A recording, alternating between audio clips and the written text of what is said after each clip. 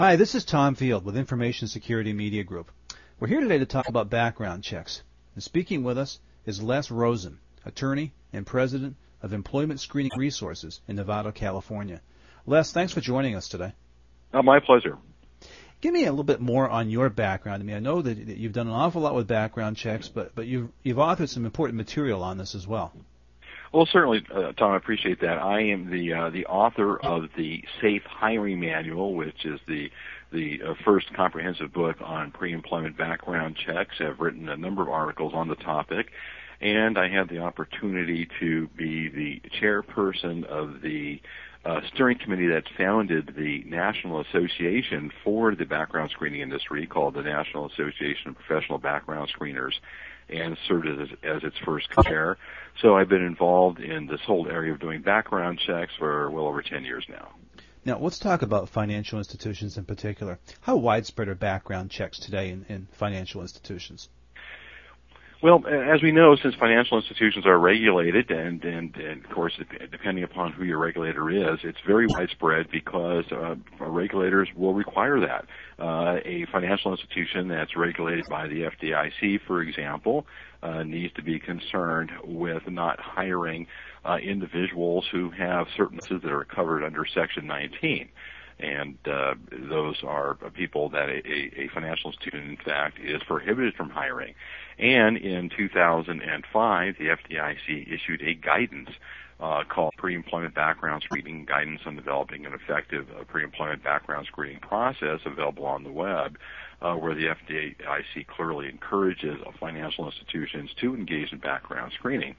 So it's very widespread, and in order to comply with Section 19, we find that most banks, at a minimum, are doing front checks of new applicants, and most organizations are doing much more in the nature of verifying past employment, verifying education, verifying credentials, and trying to do everything they can to make sure that they're not hiring that bad apple that's going to cause identity theft or some sort of fraud or somehow cause problems for a financial institution.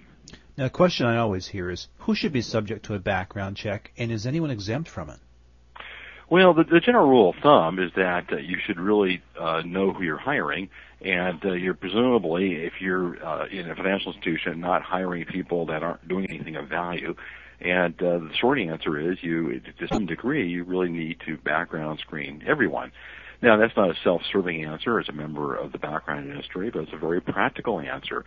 Every single person that you hire has some access to financial information, to perhaps cash or assets, to confidential private information that ought to remain secure. Even individuals that might have positions that may be somewhat lower in the chain of command can still hurt you. And there's always the problem of workplace violence and the whole host of issues that regular employers have. You add to that as a financial institution, folks are trusting you with their money and with their private information. So there is a responsibility. Now, that does not mean that every single person has to be screened at the same level. An institution may well decide to screen a person at a higher level, at the executive level or the VP level, more intensely than they might someone who's an entry-level teller. And the basic rule in human resources is that similarly situated people ought to be treated in a similar fashion. So it's perfectly acceptable to do more intense screening for higher-level employees. But the trick is that all tellers should be screened the same. All executive vice presidents should be screened the same, so there's some consistency. But as a general rule of thumb, if you're hiring someone and they're in your organization and they could somehow hurt you in the sense of somehow a theft or dishonesty, well, you need to know who's there. And by the way, that also extends not only to your W-2 employees, but it also extends to independent contractors, people who come to you from a staffing agency. And frankly, that level of due diligence also applies to vendors, people that come to your institution at night in order to do cleaning. What do they have access to? Who are they? So due diligence and risk management is something that has to be thought out through the whole organization. Oh, good point. Les, what are the primary areas that you're generally asked to research when engaged in a background check? Well, the first area of concern to most financial institutions is whether or not a person has a criminal record. And obviously, depending upon who regulates you will depend upon what type of criminal records are prohibited and what you need to consider. The Section 19 under the FDIC gives us a certain list of folks you cannot have. A lot of banks will search the criminal records by means of the fingerprint, which typically means going down to a local police department or a local sheriff's office and running the prints. And obviously federally regulated banks, the FDIC, do have access to the FBI database. Some banks, however, will do local criminal checks, either because they want checks to come back faster or because fingerprints or fingerprinting is too expensive or not as convenient. In addition to the criminal records, the next area of concern is whether or not a person is truthful and honest and accurate about their employment. And we know from a number of surveys that in the HR world that employers can expect that up to 40% of your applicants will be submitting applications and resumes that belong in the fiction section of a bookstore. Wow. And it's incredible. I think all the time. The top lies that we see or exaggerations perhaps is people will promote themselves. They'll tell you they were a manager, when in fact it turns out they never managed anyone. They'll inflate their salary in order to bargain for a greater salary, or they'll try to hide employment gaps, and they'll give you dates of employment that aren't quite accurate. Sometimes a person just wants to hide employment gaps just to help them get a job. Other times it's slightly more sinister. We've seen numerous cases where people have hid employment gaps because they were in custody. They were in jail, basically, and they didn't want that to be known. So verifying past employment and knowing where a person has worked, particularly knowing if they have worked at another bank and if they did well at that bank, is critical for a financial institution. Another area we see quite commonly is verification of education or a credential or a license, again, to make sure that someone is being honest and truthful in the information that they're giving you. Another area that, frankly, banks need to be very concerned about, and all financial institutions, is whether or not an applicant is on any type of financial sanctions, terrorist, or disbarment list. And there are, of course, the 5 disbarment and sanctions lists that are recommended by the FDIC, the Board of Governors of the Federal Reserve, the FDIC list, the National Credit Union Administration list, the Office of Control of the Currency, and Office of Thrift Supervision. They all have sanctions and disbarment lists, and those can easily be checked either online or through agencies that can check all 5 databases at once. And finally, basically, the FAC, which is the Office of Foreign Asset Control, which is the primary terrorist database for the United States, along with numerous other databases that are available as well. Those are all things that are fairly quick to do, easy to do, relatively inexpensive compared to the risk involved, and perfectly legal as long as banks and financial institutions understand that this is a legally regulated area under the Fair Credit Reporting Act. So they simply need to make sure that all of their forms are proper and that they're working with the Fair Credit Reporting Act and having consent and disclosure. Sure. Now, Les, what are some of the common traps that you want to avoid when doing a background check? Well, some of the big traps we see is, number one, is if a financial institution is not in legal compliance, that is going to increasingly cause issues.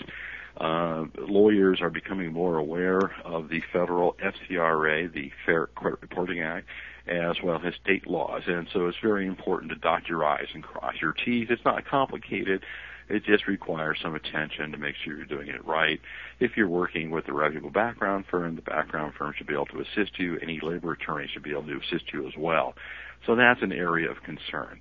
Another area of concern that we're seeing with employers and as well as financial institutions is over-reliance on criminal databases. And it's very important that for banks and financial institutions to understand that when it comes to searching criminal records, and if you're not using a fingerprint system, then you need to do an on-site check county by county and to be very careful of using the so-called national databases that are sold as very inexpensive tools, but they're not really a national criminal database. It's a national compilation of available criminal information, but it has lots of holes in it. It's valuable because there's a lot of data, but it's not complete. The other area that we see that is going to become a problem in the future for all employers, in fact, is the interplay of discrimination laws with employment screening. The EEOC, which administers the nation's discrimination rules and fair housing and fair employment rules, along with various state agencies, has become very concerned recently with the plight of people who are ex-offenders who have done the crime but paid their time and now are unable to get jobs in society. Now, of course, if you're regulated, such as regulated by the FDIC, where the FDIC tells you there are certain crimes that where you cannot hire the person, and then by federal law you cannot hire that person. But where we're going to see some action in the next few years in this area are individuals with lesser offenses who are being shut out from the workplace, who may claim that they're the subject of discrimination. So what we advise employers is very carefully to consider any criminal violation you find. And unless it's prohibited by a statute where the law says you can't hire the person, to be aware of the EEOC analysis that basically says if a person has a criminal record, in order not to hire the person, you must establish whether or not there is a business justification for that type of person with that type of criminal record not working for you. And very simply, the EEOC says to take a look at the nature and gravity of the crime, the nature of the job, and how long ago the crime occurred. So if a person, for example, was convicted of let's say, driving under the influence a few years ago, but they're not driving for the financial institution, well, would that be a eliminating factor? Well, probably not. But that's going to be an issue for banks to be very careful that other than a situation where the law says a criminal conviction is a disqualifier, to not automatically assume that anyone with a criminal record cannot be employed. Now, a question. I'm sorry. So those areas that we want to be careful about. Now, this question that always comes up, I always hear it from the institutions, is to insource or to outsource, and they're always sort of tossing that around. What are the key areas that they ought to consider when making that decision about whether to keep it in-house or to go to outside expertise? Well, the key thing to keep in mind in any type of outsourcing decision is whether or not a particular task is so core to your function that you need to necessarily keep it in-house, or whether it's a task that, although critical, is not your primary expertise, so that other people can do it much more quickly and cheaply and very, very efficiently. With pre-employment background screening is one of those areas where most employers will typically outsource. There's a point at which the extremely large employers might bring it back in-house because they would have the financial resources and the expertise and the incentive to do it. But most employers find that these type of typical human resource functions are often done on an outsourced basis because an outsourced company has the resources, the specialized knowledge, the software, and the pre-existing expertise. So that not only applies to background screening, it may apply to benefits, it could apply to a whole host of things that, although could be done in-house, the question you always have to ask is, do we want to divert ourselves from our mission to do something that someone else can do very easily, or is this so central and core to our mission that we're going to spend time, energy, and resources to do it? And quite frankly, when most institutions, these type of human resource services are to consider the pros and the cons, it typically ends up being outsourced, at least most of it.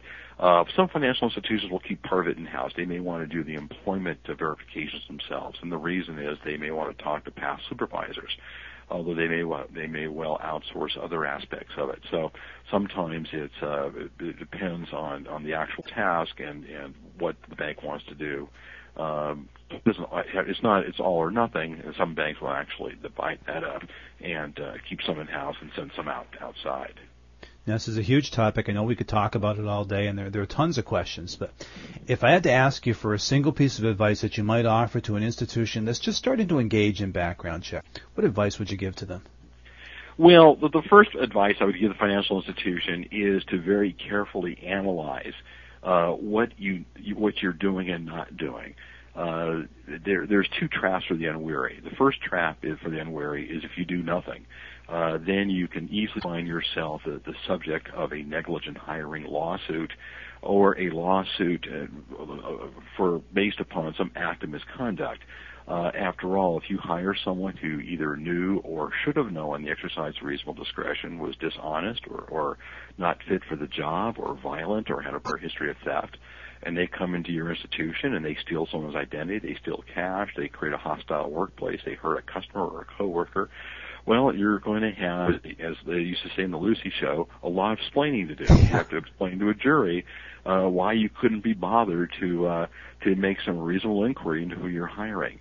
So the first bit of advice for financial institutions is to make sure that you're doing something and to clearly understand that you have an obligation to exercise due diligence in your hiring.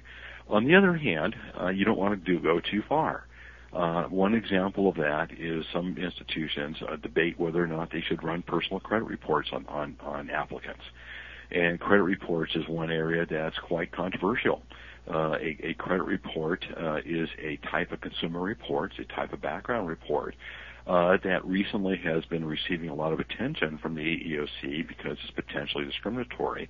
The issue being, does a person's credit record have anything to do with whether or not they'll do a good job in a bank? And so there's a lot of arguments about that. A credit report used for employment does not have a credit score because a credit score is not relevant to employment. But some people might argue that if a person has a credit history, they don't pay their bills, or they have huge debts, working in a bank may tempt them to steal money. There's one study that shows the opposite, that a person with a poor credit history tends to do a better job, perhaps because they need the job. So we want to be very careful about the tools that you're using as well. So you don't want to do too little, you don't want to do too much, you want to strike the right balance. Most importantly, you want to be able to demonstrate that you have a well thought out process, that you involved counsel so that the legal aspects are taken care of, and that as a risk management decision, you're doing what's appropriate to protect your institution, to protect your reputation, to protect your workers, and protect your customers. Well, that's wonderful insights. I really appreciate your time today and for your insights. Again, I think you've just given us some great background on background checks. My pleasure, and always happy to be of help. This is Tom Field. We've been talking with Les Rosen, attorney and president of Employment Screening Resources for Information Security Media Group. I want to thank you for joining us today. I'm Tom Field. Thank you very much.